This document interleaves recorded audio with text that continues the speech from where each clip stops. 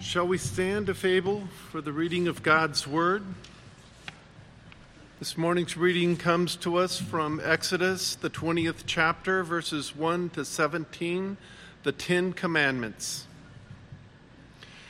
And God spoke all these words, saying, I am Yahweh your God, who brought you out of the land of Egypt, out of the house of slavery. You shall have no other gods before me.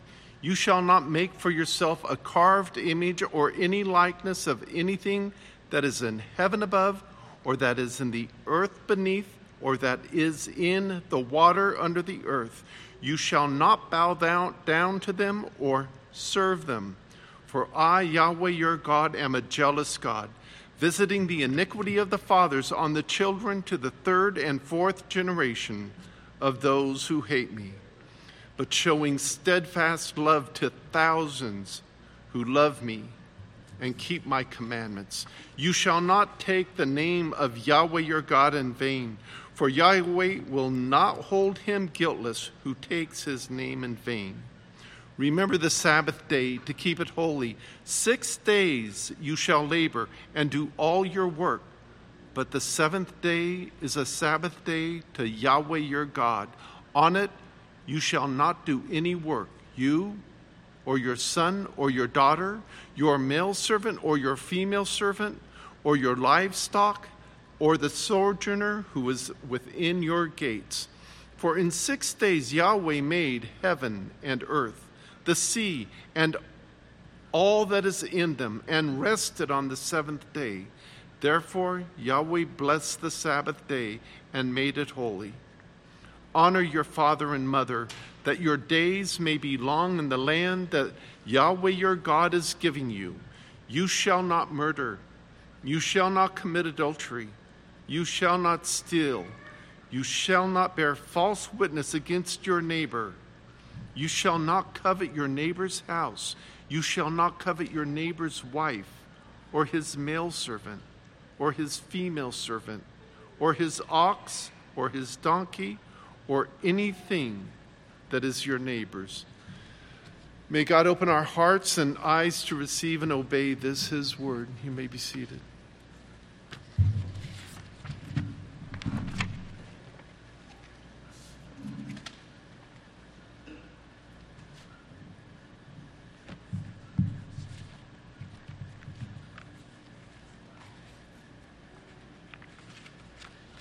Let's go to the Lord in prayer before the preaching of the word.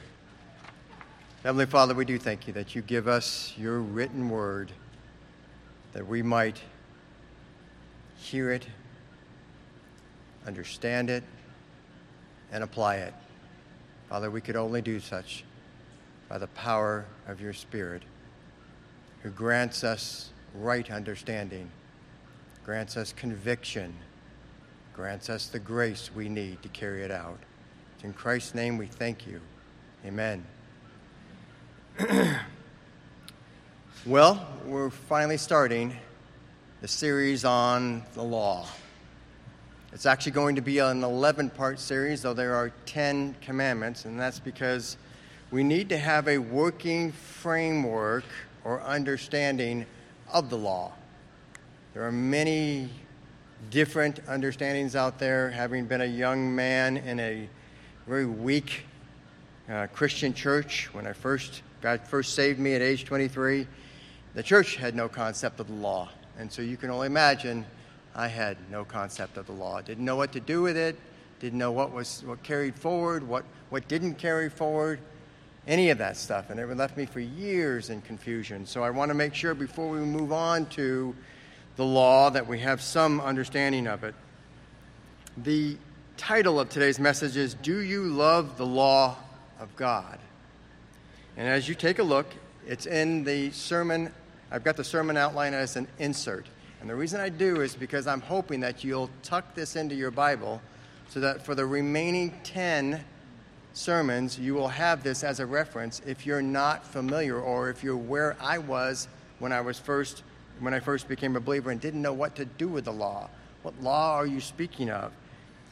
You can see as on the document there on the insert, it says the takeaway is when you rightly understand the law, its function, and its fulfillment, you can't help but love God's law.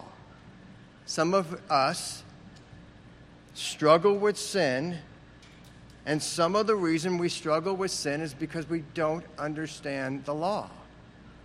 We don't have a love for the law that helps aid us. God uses that to allow us to be convicted by our love that we do not transgress and therefore demonstrate a lack of love to our Savior.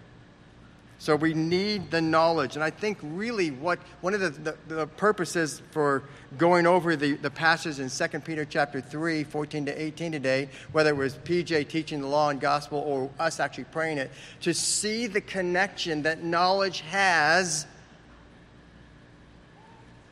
in making sure that we do not become lawless. We need knowledge of the law. We need knowledge of Jesus Christ and his interaction with the law.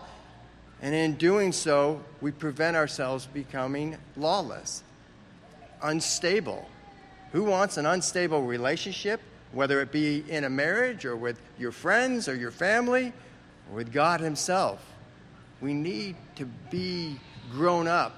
I will tell you that a number of years I was in, and maybe you guys have heard of this term, seeker-sensitive church. That's where you dumb down the gospel so that it's able to be understood by the person who just came in off the streets. Well, I think that's the work of the Holy Spirit. I don't think we have any business dumbing down anything. In fact, I'm hoping that we leave here with greater knowledge so that we leave here going, well, this makes sense. I've always wondered about this or that as it relates to the law. Well, I thought I would start off by drawing us into a scenario. This is a story, just a little 3-paragraph story, by a missionary wife, and her lack of knowledge got her into a place she wished she wouldn't have been. And it's the knowledge of the cultural norms or cultural laws of this new place she went to as a missionary. Listen to this. When we moved to the Philippines in 2002 to work as missionaries among a minority group, I soon found a whole neighborhood of 11,000 ethnic minorities just down the road. She's actually excited about this, to go engage this group of people. This is the heart of a missionary. They were united in their religion with this distinct way of life. It is not Christian religion. Many of them sold wares at the marketplace nearby. I visited their booths daily to practice language and build friendships. One of my vendor friends was pregnant. After she gave birth, I asked her friends if I could come visit to see her baby. They were surprised, but they welcomed me. This was the first of many visits inside the compound where they lived. On the first visit, I broke all kinds of rules that I didn't even know existed. My friends insisted that I should keep my sandals on inside the house, so I did. They brought me the baby dressed in pink and lace. I oohed and awed and kissed the baby and said how beautiful she was. They told me her name. After they repeated it several times, I asked them to write it down for me.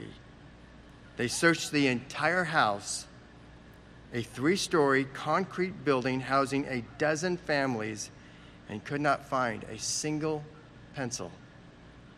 Later, as I recounted the experience with my language tutor, I discovered all the ways I had misstepped. Shoes must always be removed. They, out of graciousness, said, "Oh no, leave them on," but it was a disrespect in their culture. Asking them to write her name shamed them by exposing their functional illiteracy. No one knew how to write. No one had a pencil. They had no writing instruments. One must never, this one's very different from us, one must never kiss a baby because it could transmit germs. I get that at the beginning. How does someone not kiss a child? I don't get that, but okay. Instead of a kiss, I should have, listen to this, sucked in my breath quickly near her face.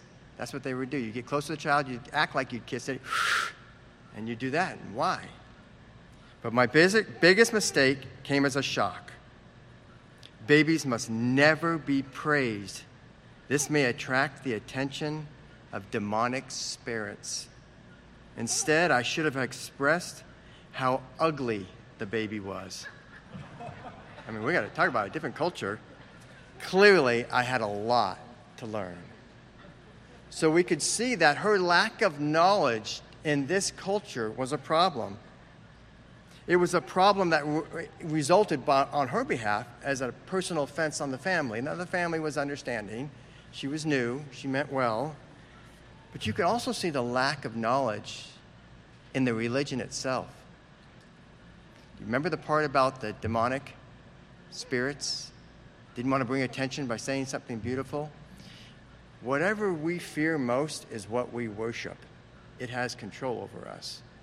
Theirs was a religion of idolatry. They gave the greatest power, at least the acknowledgement of power, to Satan and his demonic spirits. Something easily overlooked as just superstition, but it is more than that. It is a form of idolatry. So we can see that it could be as innocent as a personal offense if we lack knowledge, or as serious as an error of theology that is so gross that you end up worshiping a pagan god. Well, today we're going to take a look and we're going to deal with that issue of knowledge. And we're going to get to know the law and how it's used. And if you'll look at your handout, you'll see, I want to go over the 3 bullet points. First, we have the origin of the moral law. I'm going after one component there. The origin of the moral law. And then under Roman numeral 2, the function of the threefold law given by God, and this is what's critical, at Mount Sinai. Sometimes referred to as the Sinai law, it's the Mosaic law.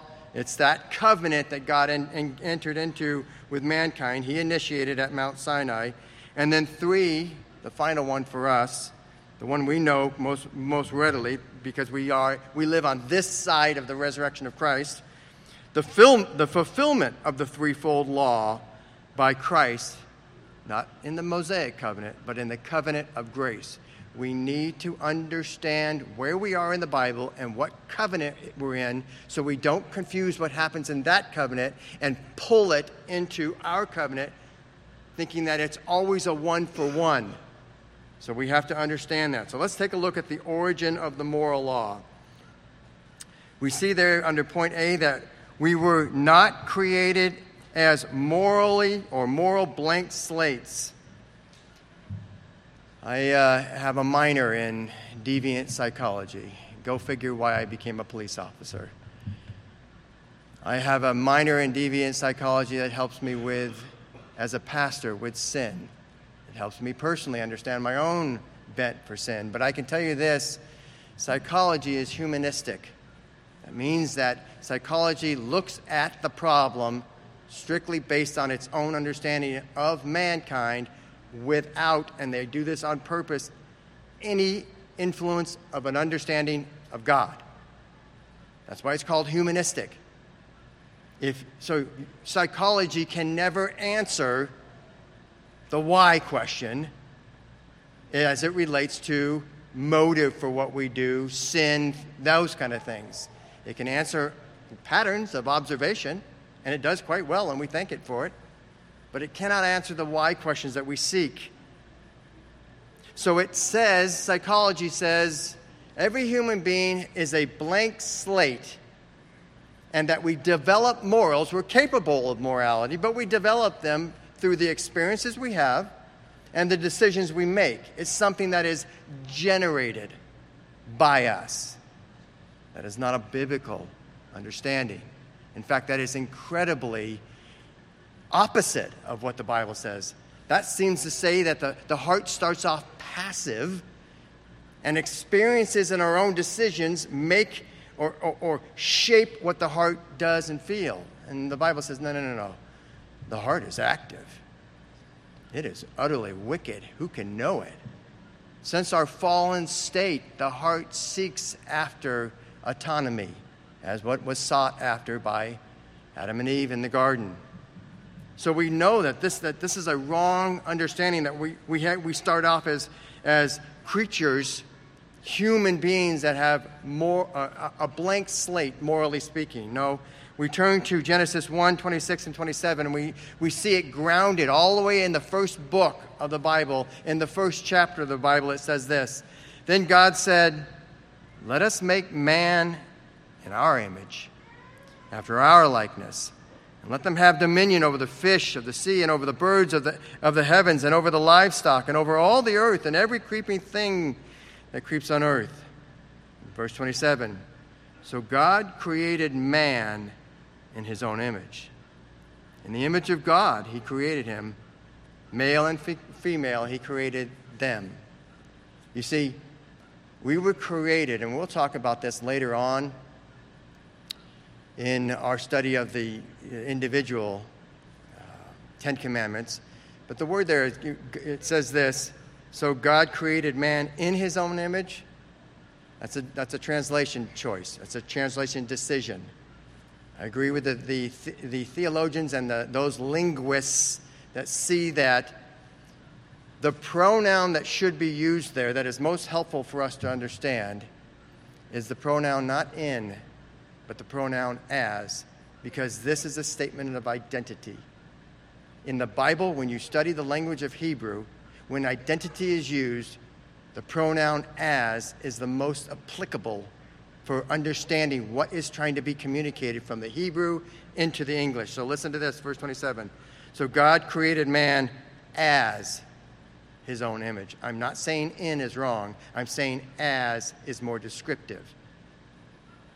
Think about this. The invisible God of the universe creates mankind, humankind, to image him physically in a physical world. Oh, so Nick, you're saying that God looks like you physically? No. I'm saying through our physicalness, who we are, we manifest who God is.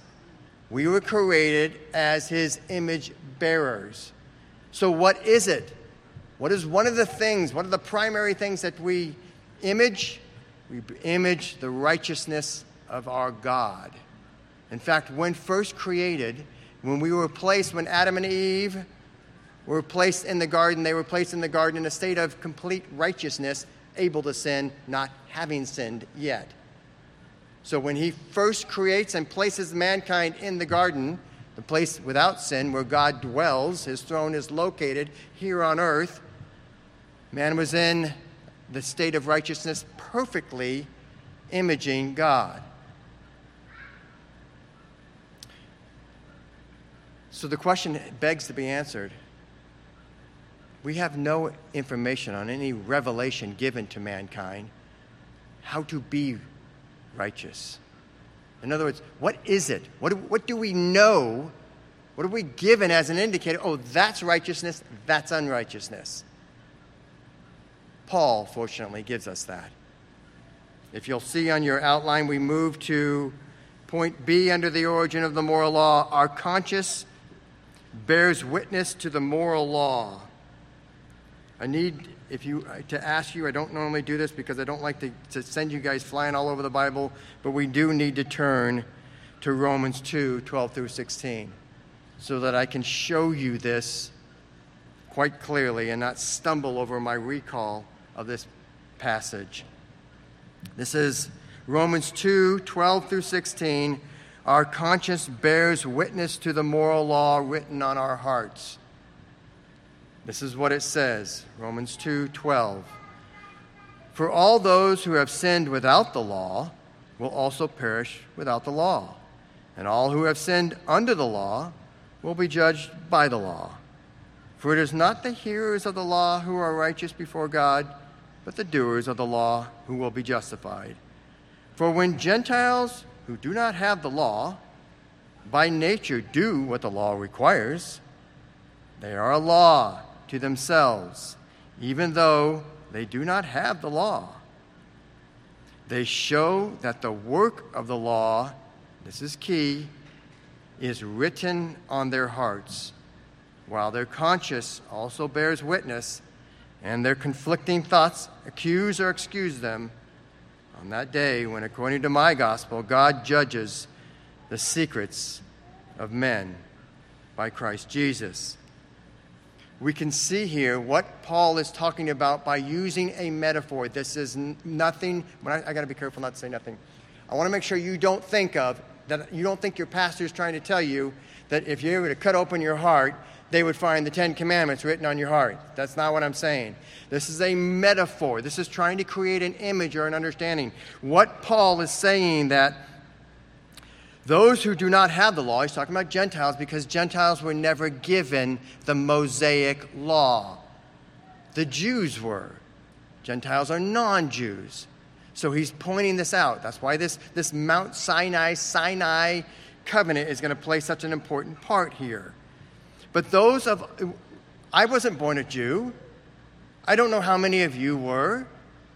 And yet you knew right from wrong. This picture of having the law written on our hearts that Paul is referring to way back in the beginning, it's a part of he calls it our nature. It's part of you might say it this way, our DNA.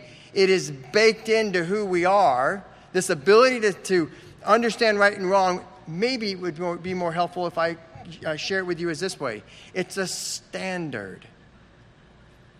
We know right and wrong. And you go, well, try and kill me. I'll fight you back. I know right and wrong. You got no business trying to kill me. I can do the same to you and you'll fend me off. You inherently, by way of how God has made you, by making you in such a way that you have a standard of righteousness.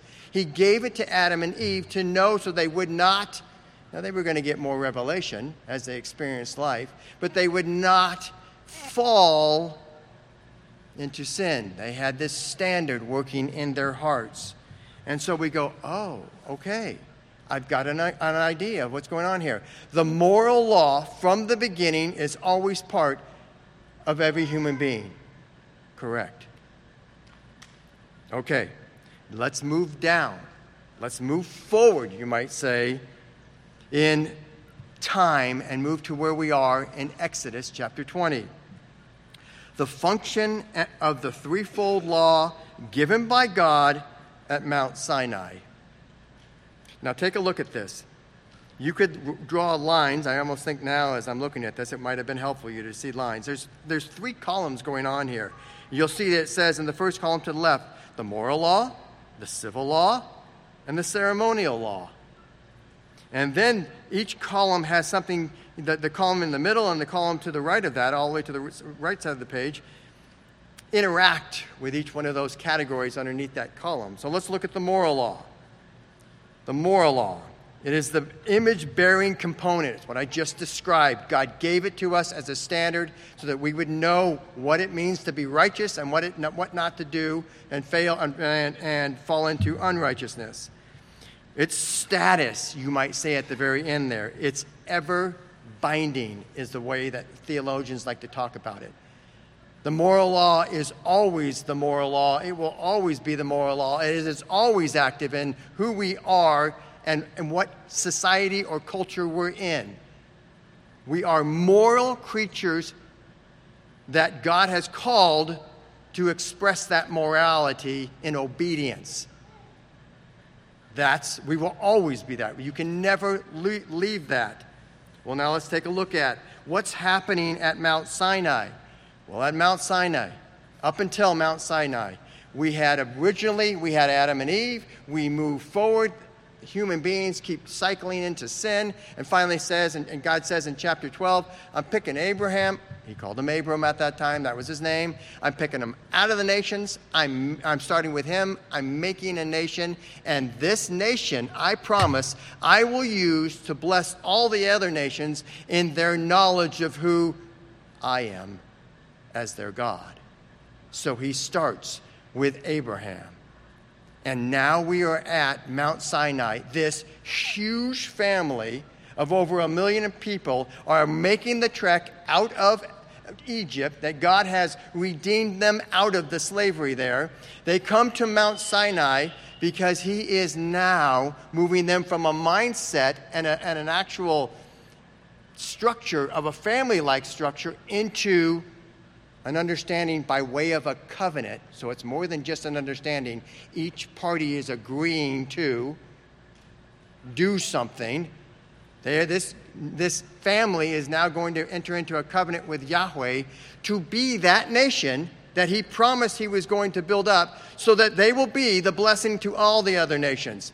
I'm not going to try and save all the other nations at one time. I'm picking out one nation to be to reflect who I am, my righteousness, to be proper image bearers and demonstrate to the rest of the world how different, unique, and holy I am, and their need for me. That's where we are in time with this Mount Sinai covenant. So, of course, they need more revelation from God. They need God to speak forth. We don't know how to be a nation. How do you want us to interact with each other? How do you want us to interact with you as a nation, not just a person?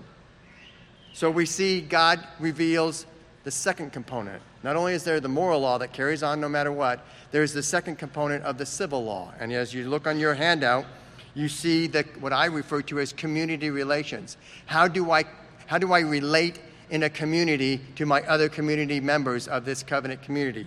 That's what he's going to deal with in giving the law. Here's key. Look at the third column there. It says binding and underlying principles. What I'm telling you is that what is tied to the civil and the ceremonial, how the nation of Israel is to interact with each other and how they're to interact with God, does not carry forward to us. This is specifically for them in this epoch of time, in this covenant. So you have to be careful here. Notice under civil law, I've got listed here, the theologians like to say that this binding principle is now binding an underlying principle. You don't have to wear shirts that are only made out of cotton. You can have cotton, and you can have a synthetic thread now that you wear, and it's not seen as being unclean or wrong. Before, in this Sinai covenant, I was trying to show everybody else through this nation that you're distinctly different, and so I didn't allow that. The foods, I told you they were clean and unclean foods. Those foods, according to the New Testament, are all now clean. Because before I was using that to show the people, the other nations, this is a different nation. They have foods that make them unclean. They have clothing that is improper. They have ways of doing things that if they have certain things happen to them, they have to be clean and cleansed in order to come into the presence of the rest of the community, let alone the presence of God. All of that only carries through the civil interaction. What carries through are the principles. It's not a one-for-one. I'm allowed to wear the shirt I'm wearing before you right now. That is not completely just one. I don't think it is. Oh, my wife says it might be. All cotton. There you go. It is all cotton. It's not two different types of materials. Do you start to see? Because there are ramifications. If you get this wrong concerning the law, and you think that the civil interaction, the laws that tell the Israelites how they interact with one another, carry through on a one-for-one, you're going to bump into something called theonomy. Theonomy is something that is making a rise again in this country, in Christianity. And theonomy says there is a one-for-one for the Old Testament and how we interact in our societies. The civil law is sometimes referred to as the judicial law, how the courts interact with us, how all of the governance interacts as far as that goes. In fact, I thought I would read to you a quote. This is from an article called Theonomy Primer. The word primer gives you the idea. It's teaching you about theonomy. It's the starting level, the elementary level. What is it and how does it work? It was written by Tom Hicks, senior pastor of First Baptist Church of Clinton, Louisiana. He happens to be a Reformed Baptist. He happens to teach at my seminary. That's one of the reasons why I follow Tom Hicks. He writes this in this article. Dominionism is a component of theonomy. Theonomy, again, believes that everything all the interactions from the Old Testament covenant or the Mosaic covenant should be in place today. Listen to what he says in regards to, he's quoting, he's talking about dominionism, and he's going to quote one of the current facilitators of theonomy. So let's listen to this. Dominionism is closely connected to Christian reconstruction. That's an older term than what you hear today. Which Gribben, he's talking about Crawford Gribben, a professor at Queen's University in Belfast, Ireland, defines as, and now I'm quoting him, this Gribben gentleman, this professor, the belief developed in the 1960s that the post-millennial coming of Christ will be preceded by the establishment of the godly rule on earth. Continues, this godly rule will be marked by an unprecedented revival of Christianity and the international adoption of, this is key, Mosaic, judicial, and penal codes. They believe that the civil law is brought, that the Israelites had to hold to, and the penalties for failing to observe the civil law, all of the penal codes, are brought in today's community. And the reason I want to share that with you is because we have some people that have been exposed to this by who I believe are very godly men, but I think they've got it wrong. And I want to make sure that as your pastor, you hear some of the contemporary issues we're facing. I think we need to identify this, and we need to make sure that we don't fall into this misunderstanding. The church, we're in the church age. We are no longer in the nationalism of the covenant community of the nation of Israel. God has moved from that nation. It produced the one who would bring all blessings, Jesus Christ, the Savior himself. The nation failed miserably to follow God, but the nation under God's sovereignty produced his Son who would save us. The nation was supposed to be the perfect Adam as the second Adam, and it failed. And God sent the perfect Adam, his own Son, is what he talks about in Romans. So we understand we're not in the age of nationalistic Israel being that which brings forth blessing and salvation to the rest of the world. We're in the age of the church. The church, we're told, the whole book of Revelation tells us, will be persecuted over and over and over again. And it's through persecution that many come to know who we are. Do you know why? Because if you come to persecute me and I'm not a real Christian, I'll fold like a cheap book. And I'll shut the covers and I'll move away. Because I don't want persecution. I don't want to feel pain and suffering. That God uses the persecution on the church, that's today's institution he's working through, to show the beauty of who we are in our righteousness when we respond in love rather than responding in hate to those that wrong us. All right. We will deal more with theonomy in a later Sunday school. I just wanted to get that out. There's your little plug to come to Sunday school and hear the differences and see. Some of you may never even realize this is an up-and-coming thing in our Christian community. You need to know enough to say, that sounds wrong. You've actually taken something that was tied to the Jews and you're bringing it in and you're tying it to us today. All right, let's continue on. It says ceremonial law. This is the community and its relations to God. This is non-binding. We do not sacrifice animals because the Adam himself, the perfect Adam, Jesus Christ, died in our stead. All of the sacrificial system pointed to what Christ would do. Once he accomplished it, door shut, case closed. He's the Messiah. Nobody else is the Messiah. You can't have that. Any of the false religions that come and say, hey, I got an epiphany from this angel came and visited me. We should immediately say, wrong-o. Can't happen. This is a closed canon. You can't be doing this stuff. When we understand the law, we shut down the possibility of lawlessness creeping in, wrong theology creeping in. So let's take a look at now this Sinai covenant under point A. What is the law, the giving of the moral law? And this actually carries through from chapter 20 all the way up to 24. You'll see more laws included in there. What is it? It stipulates, all of these laws stipulate the conditions of the covenant. When we get to chapter 24, you're going to find out, it says Moses tells them everything that the Lord has told them up to this point concerning the laws, the stipulations. And what do they say? Oh, we got that. We want to enter into covenant with Yahweh. We've seen his power.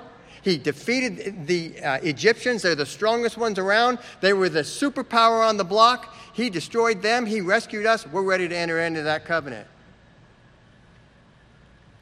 The law at this juncture in time is a stipulation to the covenant. This is what you're agreeing to do, in other words. God is saying, this is what I expect of you in this covenant. Will you do it? And they say yes. What else is it? It governs the lives of the people. The covenant people, that is. Oftentimes you'll hear theologians refer to it as a rule of law. Well, we recognize today that the moral law stands as a rule of law because it's ever binding. It never goes away. We want to be righteous. But the law as it relates to the civil law is a principled law. We take the principle of it and we apply it to our lives. It's not a one-for-one. And then finally, see, it reveals the Israelites' need for a Savior. The Israelites, and if I could read to you chapter 24, the whole thing, you'd sit there and get a sense of, man, they're ready to go. I'm ready to be a part of this covenant. I'm ready to stand under the power of Yahweh, and I'm ready to obey. All the way up to the point where I want to raise up a calf and worship a calf while Moses is away on Mount Sinai. It doesn't even last the book of Exodus. So the law is doing what it's supposed to do. The law is showing them, you ain't got it on your own. There is no way any of us in here can earn our way to heaven because each of us will break the laws of righteousness, the laws that demonstrate righteousness, and we will be in a relationship that is one of damnation, one that is expectant of God's punishment on us. Thus, the law points to, I need something outside of my ability. I need someone outside of my ability to be righteous. I need a foreign righteousness. I need a righteousness from someone else in order to be reconciled back to God. And ultimately, the nation would learn that person would be Jesus Christ, the Son of God. They don't know this. They just know, and therefore their belief that God is going to create a Savior, that God is going to, when I say create, let me word it this way, he's going to have a Savior show up, put it that way. Jesus Christ is not a created being in a sense like he never was. He always is. His essence is the same with God the Father. His function is different. His essence is the same. He was never created. We know he took on flesh, but that doesn't make him created in a sense of essence. So we know that the Jews back in their day, as long as they believed that one day God would provide a Savior, they were saved. They trusted in what God said up to that point. They didn't know more. They didn't know it would be the Son of God. They certainly didn't know his name would be Jesus. But if they trusted, then they were saved. Finally, let's look at this. Point number 3. The fulfillment of the threefold law by Christ in the covenant of grace. I've listed there Jesus' mission, part 1 and part 2. It really, under part 1, I really don't need to get to Matthew 18. I was going to read 17 and 18, and I ended up documented on there only verse 18. It's 17 that's the crux of this. Who is Jesus? What has he done? What has he come to do? Didn't he get rid of the law? That's what I was told in a liberal church. We don't have any laws in this church. That's so damning. That's so restricting. And I'm like, I'm a lawman. I'm a police officer. Laws seem to make things work really well. What do you mean we don't have laws? We have no laws that we need to follow as Christians? No, what they misunderstood is we don't have laws as a means to get to God. We don't earn our salvation by laws. We live out the law as a means of living out the righteousness God always intended and is still using to show people how different we are and who our God is. Oh, let's see what Jesus said, because my old church wouldn't have ever read this verse and understood it. In Matthew 18 or 17, it says this. This is Jesus. I'm always amazed by this. Chapter 5 is the Sermon on the Mount. Jesus is giving all of the reference to the Old Testament moral law. What do you mean the moral law is gone? You got the Savior preaching on it. The moral law isn't gone. It's not abrogated. He says this, Jesus says, "Do not think that I have come to abolish the law or the prophets." He's speaking of the Old Testament as a whole and what they pointed to. They pointed to him as a Savior. "I have not come to abolish them, but to fulfill them." Jesus fulfills every aspect, the threefold. He fulfills the moral law. He never falls to sin. There is no other Savior for mankind because he's the only one that lived perfectly righteous. If you think Jesus sinned, you have not a Savior that can save you. You're in a pitiable state. And that's a terrible theology. I hope that no one has ever heard that from a pulpit. 2, we have the civil law. Jesus perfectly acted and interacted, never broke any of the civil law that was required of the Old Testament Jews. Jesus is on the crux, living in the Old Testament. His death represents the start of the New Testament, the beginning, the confirmation of the covenant of grace, a new covenant. And Jesus is the fulfillment of all ceremonial law, all of the sacrificial law, everything pointed to him. He was the sacrifice, willing to be sacrificed for us. So Jesus perfectly fulfills the law. But that's not it all. That shows that he is the Savior. You and I still have a problem. Our sins have to be paid for. He's got to die the death we were supposed to die. And then he has to rise to show his power over that death and that he is in fact king over death, sin, death, and all that is associated with it. We read in Galatians 3, 10 through 14. If you'd like to turn there, please do so. Galatians 3, 10 through 14. I'll buy you time to get there because I'm trying to get there.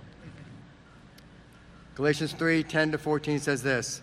And I'm going to read the whole thing, and I'm just going to get on to one point, and then we'll go from there. "For all who rely on the works of the law are under a curse. For it is written, 'Cursed be everyone who does not abide by all things written in the book of the law and do them.' Now, it is evident that no one is justified before God by the law, for the righteous shall live by faith. But the law is not of faith. Rather, the one who does them shall live by them." Verse 13, "Christ redeemed us from the curse of the law by becoming a curse for us. For it is written, 'Cursed is everyone who is hanged on a tree,' so that in Christ Jesus the blessing of Abraham might come to the Gentiles, so that we might receive the promised Spirit through faith." Jesus Christ became a curse.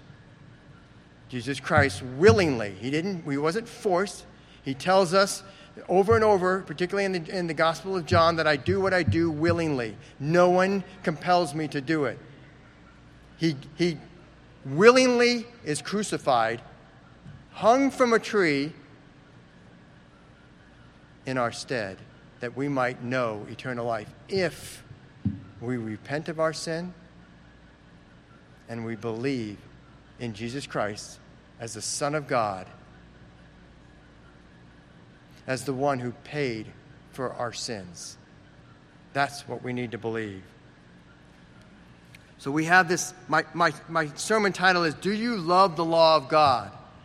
I hope you have a better understanding of it. If you do not, please come see me during our time of fellowship when we break bread and eat lunch together following this immediately after this sermon. Come. If I've misstated, if you didn't follow, if I got off tangent, come. It's so important because if you understand this, if you know this to the degree that it is taught in the Bible and is biblical, and it is, then you will have a better appreciation. You can speak as David, and we're going to end here. David did in Psalm 119, 97 through 104. This is the King of Israel, a human being who represents the coming King of Israel, who is the King over all, not just Israel, Jesus Christ. He says this, "Oh, how I love your law. It is my meditation all the day. Your commandment makes me wiser than my enemies, for it is ever with me.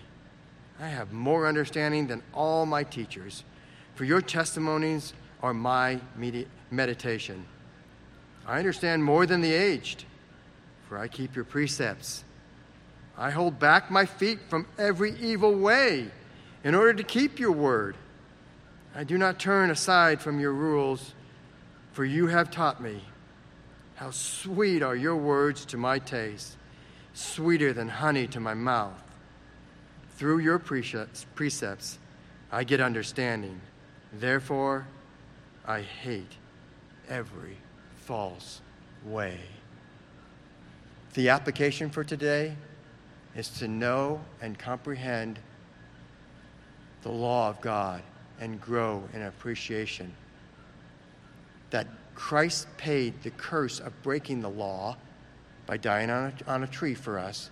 He demonstrated his power over that death by rising from the grave. We now live out the law in our lives, the moral law, as a means of being what we always were created to be, image bearers, bearing his image of righteousness to a lost and fallen kingdom of darkness. Let's go to the Lord in prayer. Oh, Heavenly Father, we do thank you. We could do none of this without the grace of your Spirit that you make possible for us. We come to you each and every day realizing that the law cannot even this day be accomplished without your grace applied in our lives daily. If left to our own and left trying to do it by our own bootstrap theology, I can do it, we will fail over and over again. And thus it's a beautiful picture that even today we still depend on you.